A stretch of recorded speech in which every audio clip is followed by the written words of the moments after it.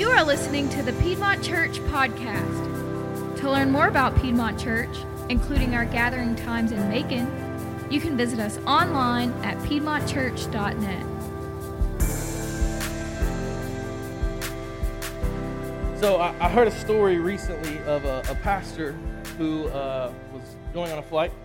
He was a little bit scared of flying. He had done it before, but it really wasn't his thing. Maybe some of you can relate to that. And just so happens this one particular flight that he had to take a year prior, actually, let's just say it crashed. It had some difficulties, and he was very aware of the story, and so he boards this plane very hesitantly, and he gets on this flight, and everything seems to be going smooth. It's a rather short flight. And he begins his descent, the approach to the town and where he's going to land, and they begin to experience some pretty intense turbulence. And he actually later described it as it felt like God was shaking the airplane like a child shakes a piggy bank, trying to get all the money out of the piggy bank. And so he's freaking out. I mean, he's white-knuckled. He's about to puke. He is just worried like nobody else, right? And he looks over, and he sees a woman, and she is passed out. I mean, she is just sleeping through the whole thing. That was a good snore. Y'all know what my wife experiences every night. So, but I mean, she's just asleep. And in this moment, instead of, kind of focusing on his own issues, he gets enraged because this girl is just passed out. I mean, she's not worried about this storm at all, and he's just fired up. For some reason, it makes him angry that she's so chill during this moment. And so they land safely. They get to their destination, and as they're about to deboard the plane, he can't help himself. And so he looks at the lady and goes, hey, lady, I just want to let you know, we almost died, and you about missed it, and that's one thing that you don't want to sleep through, right? You want to be awake for that, which I got, do you? But anyway, and she looks back at him with a smile and just says, mister, I don't know how to fly a plane. And in that moment, he says, I wish that we could have that kind of perspective in different areas of our life. Think about it. Think about all the things that you and I get worked up over. We got no idea how to solve it. We don't have control over the situation, but we will sit there white-knuckled, angry, in fear, although the reality is we're not in control of the situation. And in so many ways, that's what we're going to be looking at this morning in this book, this portion of Zechariah chapter 7. If you haven't been with us, we've been walking through this book, and what this is a prophet who was called by God to speak to a group of people who were in captivity for many years, and they've been released to go back to their hometown, to go kind of rebuild their culture, and to go back and literally rebuild their houses, their temple. And God says, worship me by rebuilding the temple. And so they go back, and they rebuild for about a year, and then they stop. They stop rebuilding. And so God raises up these men, Zechariah and another one in the Old Testament called Haggai, to get them back to work. And here in chapter 7, there's a little bit of a shift. In the first several chapters of this book, what we see is the 8 visions that God gave Zechariah to tell the people of God. So these are direct messages to them. Some of them are encouraging. Some of them are kind of kick you in the pants, get to work kind of moments. But right here in chapter 7, God's going to shift, and what he's going to show the people, Lord willing, and show you and I this morning, is that really the best way for us to live our life is to realize that we don't fly the plane, that God does. And when we can let go and let God, so to speak, it's a lot better for us. So, Zechariah chapter 7, beginning in verse 1, it says, in the 4th year of King Darius, the word of the Lord came to Zechariah on the 4th day of the 9th month, which is Chislev. Now the people of Bethel had sent Sherezer and Regem-melech, say that 5 times fast, and their men to entreat the favor of the Lord, saying to the priests of the house of the Lord of hosts and the prophets, should I weep and abstain in the 5th month, as I have for so many years. So, as I said, when Zechariah was called, he's given these 8 visions in one night, and where we are in this moment is this is actually 2 years after he's been given these visions. So this is 2 years later. He's given the message to the people of God, and in some sense they've gone back to work, and in some senses they really haven't gone back to work. And so what you see is that people are sent to come and approach really Joshua the high priest. Zechariah is in the mix, and some others to say, hey, so we've been fasting, we've been kind of praying, we've been seeking the Lord in these ways over different areas and different time. Should we continue to do that? And what's interesting to note in this point is that the people of God were only commanded one time in the Old Testament to fast. Only one time. But what they had been doing is they've been fasting about 5 different times throughout the year. The one time that they were supposed to do this was during Yom Kippur. It was Leviticus 23 outlines it as the Day of Atonement. And so they were given this moment by God where God says, hey, this is when you are to fast. This is when you are to consecrate yourself and to worship me in a special way. But what the people of God began to do is during their 70 years of captivity in Babylonia, they created 4 other times that they would kind of prepare their hearts for God. And I think on the outset, you and I hear that and we go, what's wrong with that? I mean, that's not necessarily a bad thing. But I think if we were to look deeper, we might see some brokenness in this situation. Think about where we are in our current day. This is the Lent season, for those of you who didn't know that. So Lent is a season that was created by the institution of the church, so to speak. We don't see it in Scripture anywhere. We certainly see examples of it in Scripture, but we don't see this season, this 40-ish day, preparing for the resurrection of Christ as a set-apart time for us to fast or prepare our hearts. The church kind of created it, and in so many ways, in a good way, to prepare our hearts to celebrate for Easter. But what happens when the ritual, the preparation, becomes more than the person that we're going to do all this for? Like, what happens when the process of worship becomes more of an idol than worship? Churches have to be very careful with this in our day in, day out. Hunter and I talk about this on a weekly basis, it seems like.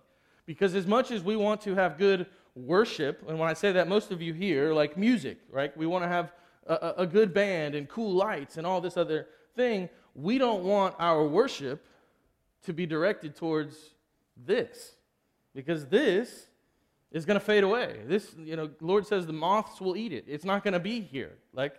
So what we do is we create environments, Lord willing, that draw you closer into the worship of God. So we use these tools to worship God. We don't worship an amazing voice or a really cool guitar solo, or we don't even worship a great sermon. We hear the Word of God, we sing the Word of God, and that is what draws us into the worship of God. But what happens when the trellis, so to speak, that the vine grows up, becomes more important than the vine itself?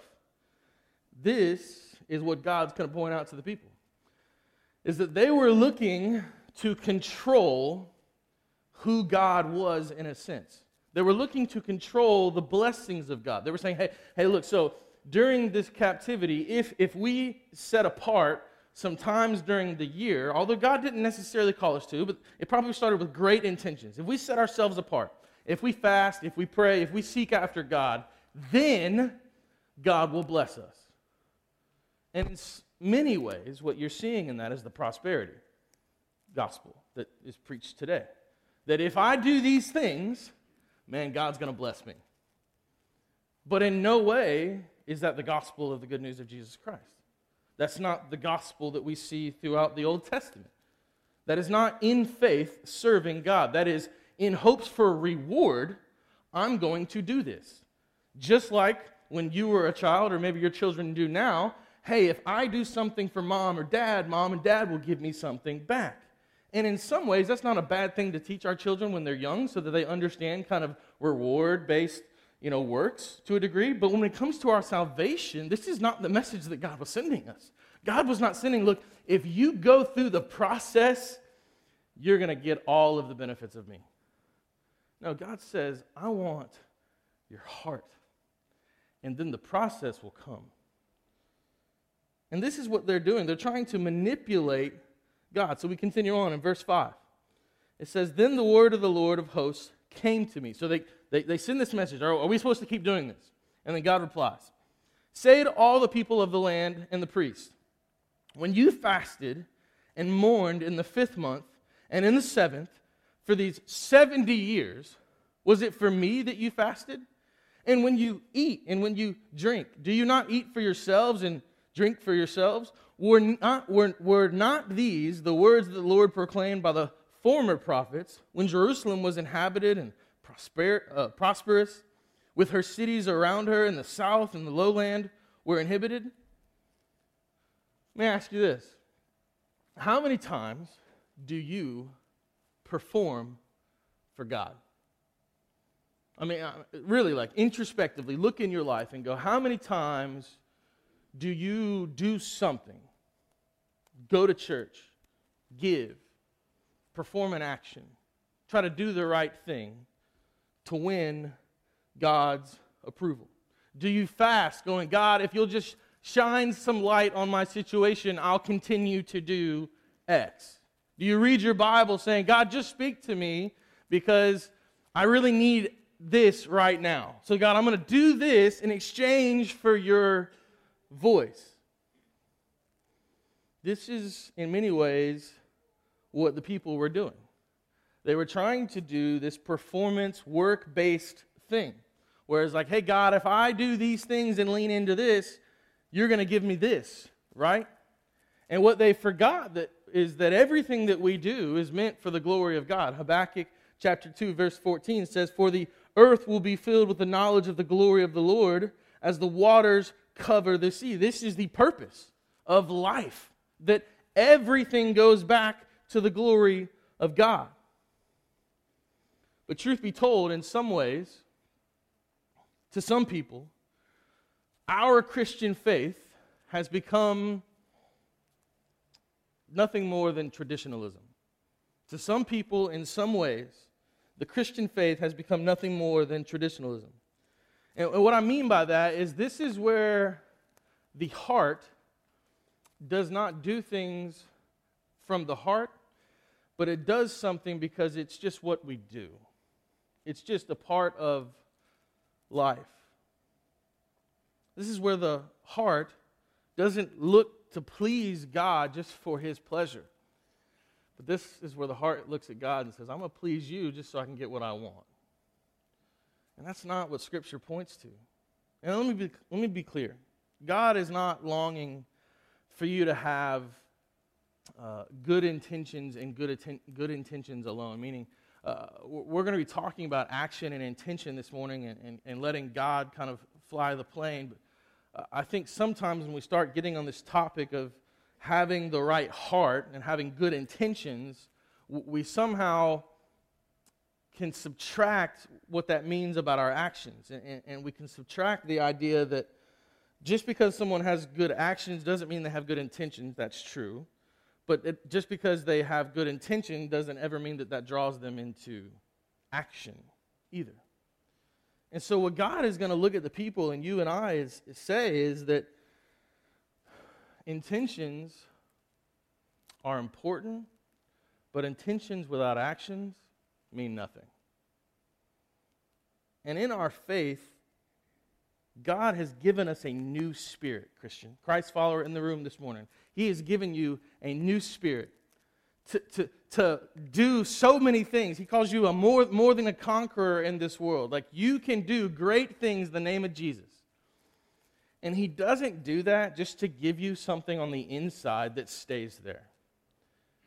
He gives you a new spirit so that can kind of manifest itself in your life in various ways. Like you were put here to change the world.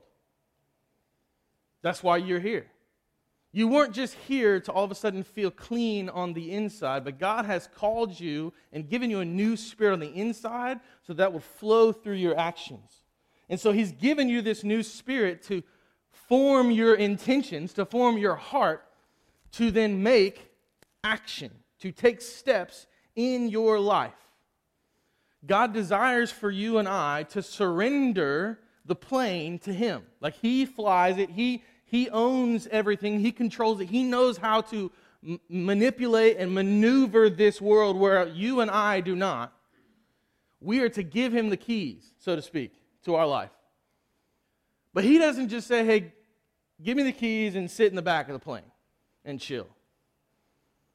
He says, give me the keys and ride shotgun. Like ride co-pilot with me. Like be a part of this. I didn't make you new to just sit and watch. I didn't make you new to just have, good feelings. You know, I really want to change the world, but I'm going to do nothing. That's not what he did.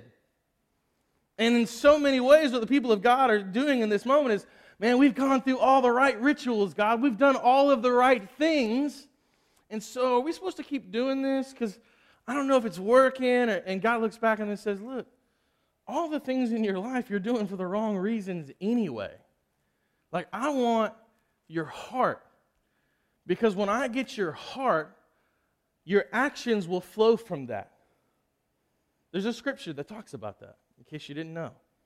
Where your heart is, you will be also. So it's not about the pomp and the circumstance of the performance and the rituals and all the things that we sometimes make in traditional values of church. It's about following Jesus. And so he's going to talk to them the next couple of verses about, hey, so you want to, maybe cease fasting. You want to know if you're supposed to keep doing it. Well, have you really been doing it for the right reason? And then he's going to say, because you haven't been doing it for the right reason, here's what's coming. Verse 8, he says, and the word of the Lord came to Zechariah, saying, thus says the Lord of hosts, render true judgments, show kindness and mercy to one another. Do not oppress the widow, the fatherless, the sojourner, or the poor, and let none of you devise evil against another in your heart. But they refused to pay attention. So this is God telling me, hey, here's what it means to follow after me. Here's what it means to not just be in traditional, cultural Christianity. Here's what it means to follow after God. Like love mercy, show kindness, don't oppress those around you, but follow after me. And what it says, they refused to pay attention, and they turned a stubborn shoulder and stopped their ears that they might not hear. They made their hearts diamond hard, lest they should hear the law and the words that the Lord of hosts had sent by his Spirit through the former prophets, through the former people who had proclaimed the truths of God to them. They said, no, we're not going to hear all of that. Therefore, great anger came from the Lord of hosts. He says, as I called, and they would not hear, so they called, and I would not hear, says the Lord of hosts. And I scattered them with a whirlwind among all the nations that they had not known. Thus the land they left was desolate, so that no one went to and fro, and the pleasant land was made desolate. When we turn our backs on God, there might be a time where God will turn his back on you. And that's not like the contemporary, fun little message that we like to hear. I was talking to our group on Thursday nights, and I made a statement that said, sometimes people from pastors in the pulpit, that we want to just share the good news of Jesus so frequently that sometimes we get lost in sharing the hard truths of what it means to follow God. And what the hard truths of following God is you have to die to yourself and become a follower of him. So you can't keep holding on to all the things that you want and the things of this world while simultaneously holding on to Jesus. Jesus says, let it go and follow me. And when you don't do that, when you try to hold on to the things of this world, when you try to just go through the motions, there might come a time where God will say, okay, have it. There it is. You wanted it. so badly. Here it is. And in our 21st century modern church, where God is a God of love, we have a hard time grappling that truth. That this God of love is also a God of pure judgment. And because of his righteous justice, his wrath is right there, and he's ready to give you what you want. He says in James 1:27, religion that our God, our Father, accepts as pure and faultless is this: to look after orphans and widows in their distress, and to keep oneself from being polluted by the world. Jesus said we should love the least of these. Love the least of these. And here these Old Testament Jews in this moment, they're coming to God saying, hey, we're doing all these right things, all these rituals, and he looks back at them and says, you're doing the rituals with poor intentions. Where are the actions where you love people? Where are the actions where you're lifting up your neighbor? Where are the actions where you are following through with good intentions and good actions? Do you believe that your intentions matter? Let me be clear. Your intentions do matter. But without action, your intentions don't mean anything.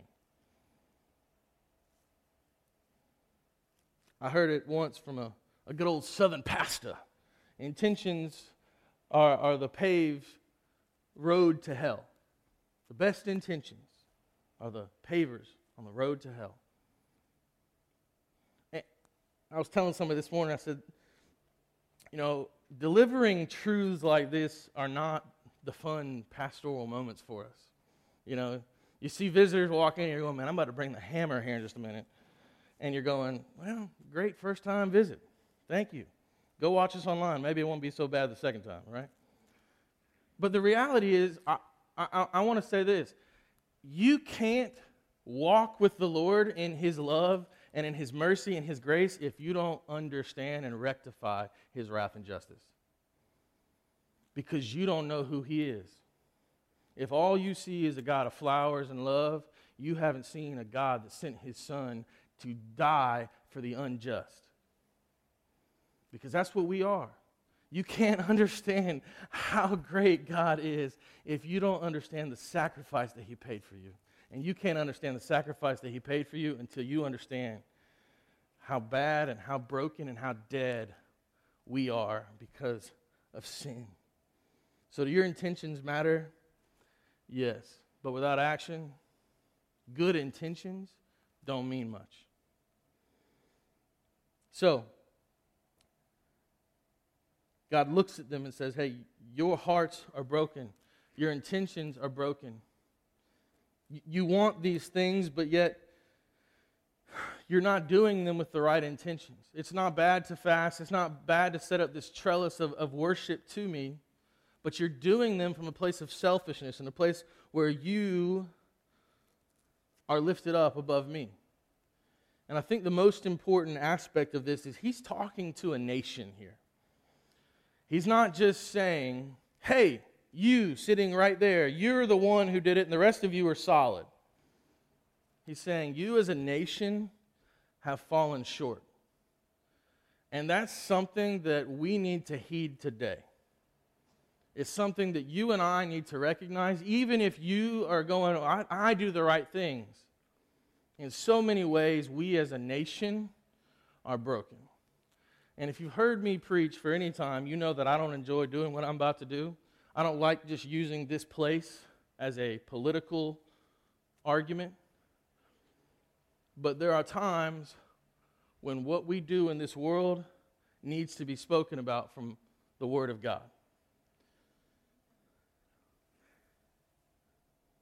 So I'm going to read just a portion of a letter that came out from the Ethics and Religious Liberty Commission recently.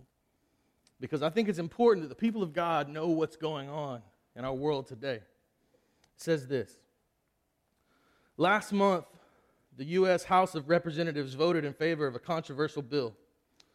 The vote was 224 to 206, with all Democrats and 3 Republicans voting in favor of the legislation. On Wednesday, that's this past Wednesday, Senate Majority Leader Chuck Schumer used a Senate rule called 14 that allows a bill to bypass a Senate committee and be placed directly on the Senate calendar for business. This means that even though the Judiciary Committee held a hearing today, Leader Schumer could bring this bill to the floor at any point. The bill is called the Equality Act. This bill prohibits discrimination based on sex, sexual orientation, and gender identity in areas including public accommodations and facilities, education, federal funding, employment, housing, credit, and the jury system. Specifically, the bill defines and includes sex, sexual orientation, and gender identity among the prohibited categories of discrimination or segregation.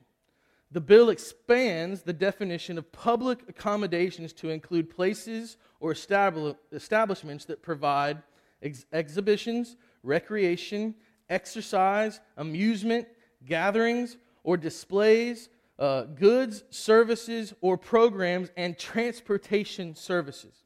The bill allows the Department of Justice to intervene in equal protection actions in federal court on account of sexual orientation or gender identity. The bill prohibits an individual from being denied access to a shared facility, including a restroom, a locker room, and a dressing room that is in accordance with the individual's gender identity. So what does this bill mean for religious liberty? This is kind of the nuts and bolts. Well, the ERLC, that's the Ethics Religious Liberty Commission, says this. They believe that this bill represents the most significant threat to religious liberty ever considered in the United States Congress. Ever considered in the United States Congress. This bill would substantially undermine religious liberty protections in the United States. America has long been a place where people with different views and beliefs have lived at peace alongside of each other. Though America has not perfectly lived up to this ideal of a shared nation, it was central to our founding as persecuted religious minorities sought safe harbor in this land. Though cleverly named, the Equality Act is out of step with that American ideal.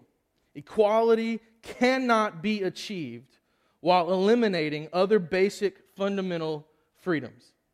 The Equality Act would force faith-based child welfare organizations to abandon their deeply religious held beliefs or be shut down by the state. As the Ethics and Religious Liberty Commission noted in the written testimony to the Judiciary Committee, because they wrote several letters, the Equality Act would be the most pro-abortion bill ever passed by the Congress. And you can go and do all sorts of research on this bill that, quite frankly, looks as if it is going to pass very soon. We as the church can no longer live with just good intentions. We must vote, speak, pray, and take necessary peaceful actions to see the commands and the will of God be put into action. Our children are being raised in a very different world than you and I have been raised in. And this is no longer a time for us to just say, somebody else will handle it. To go further, God will not let a nation sin in this way without punishment. And that doesn't mean that the innocent will skate free. The innocent are being murdered every day. And it will come in our face, and you and I can stand for the things of God. But here's the great news.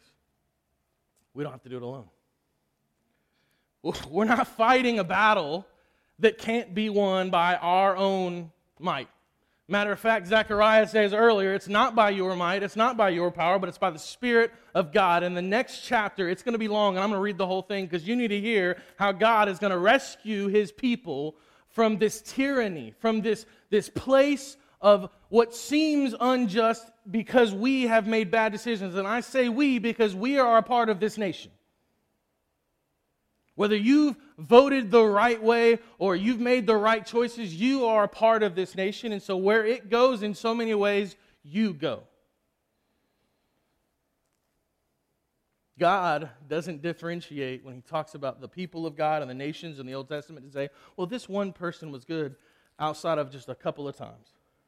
And if you look at those couple of times, the nation didn't end up so well. But he's going to give us a good news. He's going to give us the best news. Zechariah chapter 8, verse 1. And the word of the Lord of hosts came, saying, thus says the Lord of hosts, I am jealous for Zion. I am jealous for my people with great jealousy, and I am jealous for her with great wrath. This is God telling his people that they will be his again. No longer will they just run and will they be a part from him, but even though the temple may not look like it needs to be, even though they may be wrestling with what to do, he will bring them back into the fold and will say, you are my child, you are my son and daughter, I will fight for you. Even in the midst of their sin and their shortcomings, God says, I will come. He says, thus says the Lord, I have returned to Zion, and I will dwell in the midst of Jerusalem, and Jerusalem shall be called the faithful city, and the mountain of the Lord of hosts, the holy mountain. Thus says the Lord of hosts, old men and old women shall again sit in the streets of Jerusalem because it's safe, each with staff in hand because of great age, and the streets of the city shall be full of boys and girls playing in the streets. Thus says the Lord of hosts, if it is marvelous in the sight of the remnant of this people in those days, should it also be marvelous in my sight, declares the Lord of hosts. Thus says the Lord of hosts, behold, I will save my people from the east country and from the west country, and I will bring them to dwell in the midst of Jerusalem, and they shall be my people, and I will be their God in faithfulness and in righteousness. Thus says the Lord of hosts, let your hands be strong, you who in these days have been hearing these words from the mouth of the prophets who were present on the day that the foundation of the house of the Lord of hosts was laid, that the temple might be built, that the people of God might be built up. For before those days there was no wage for man or any wage for beast, neither was there any safety from the foe from him who went out or came in. For I set every man against his neighbor, but now I will not deal with the remnant of this people as in the former days, declares the Lord of hosts, for there shall be sowing of peace. The vine shall give its fruit, and the ground shall give its produce, and the heavens shall give their due, and I will cause the remnant of this people to possess all these things. And as you have been a byword of cursing among the nations, O house of Judah and house of Israel, so will I save you, and you shall be a blessing. You won't just get by, you will be a blessing. Fear not, but let your hands be strong. For thus says the Lord of hosts, as I purposed to bring disaster to you when your fathers provoked me to wrath, and I did not relent, says the Lord of hosts, so again I have purposed in these days to bring good to Jerusalem and to the house of Judah. Fear not. These are the things that you shall do. You shall speak the truth to one another. Render in your gates judgments that are true, and make for peace. Do not devise evil in your hearts against one another, and love no false oath. For all these things I hate, declares the Lord. And the word of the Lord of hosts came to me, saying, thus says the Lord of hosts, the fast of the 4th month, and the fast of the 5th, and the fast of the 7th, and the fast of the 10th shall be to the house of Judah seasons of joy and gladness and cheerful feasts. Let me pause there. So what God is saying, what you made, I'm going to turn into something good. What you made to be faulty and broken, I'm going to turn it into goodness for me and for you. Therefore, love, truth, and peace. Thus says the Lord of hosts, people shall yet come, even the inhabitants of many cities, the inhabitants of one city shall go to another, saying, let us go at once to entreat the favor of the Lord and to seek the Lord of hosts. I myself am going. Many peoples and strong nations shall come to seek the Lord of hosts in Jerusalem and to entreat the favor of the Lord. Thus says the Lord of hosts, in those days 10 men from the nations of every tongue shall take hold of the robe of a Jew, saying, let us go with you, for we have heard that God is with you. In the first 8 chapters of Zechariah, he gives visions, and then he says, look, you've been doing things with a corrupt heart and bad intentions. Regardless, I'm going to fix it. I am going to make it right. Even though you are a broken nation and you are rebelling against me, I am going to make it right.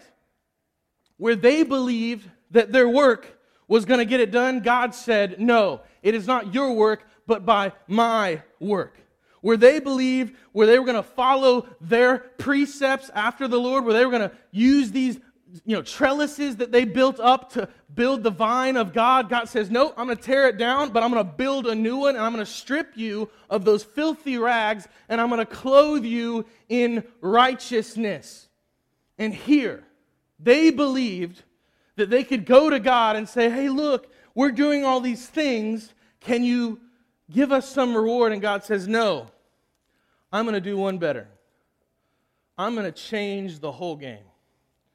Where you were doing these things with a broken heart and poor intentions, I'm going to make it right.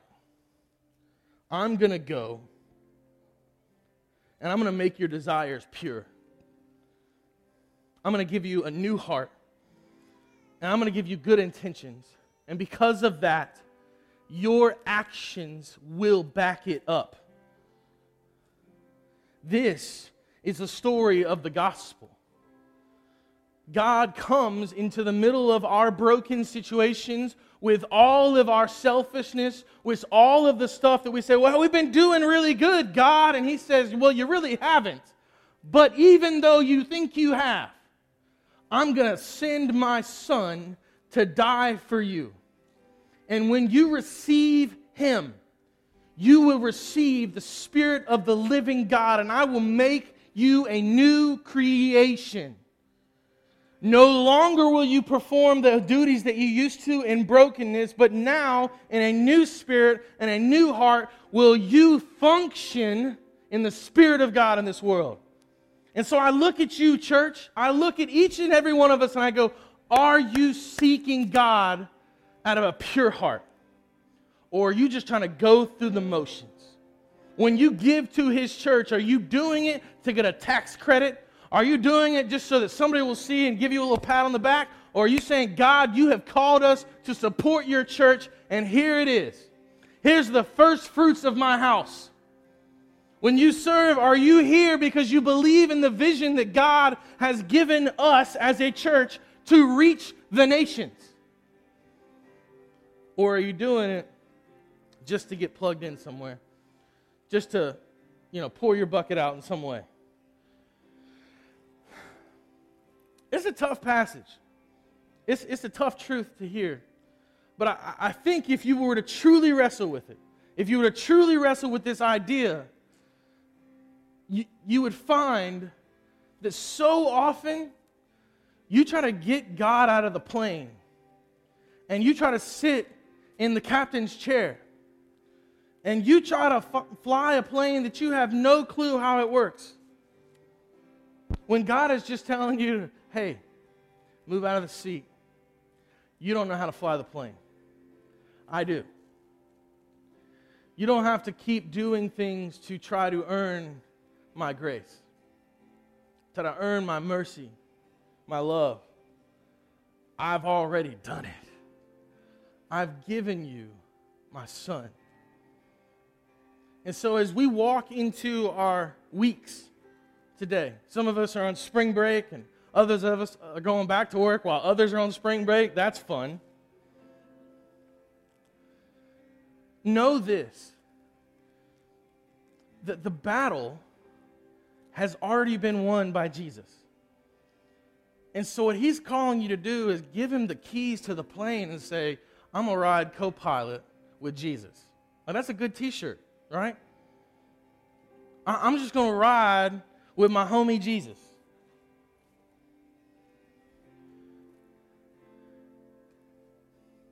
Because you don't know how to fly a plane.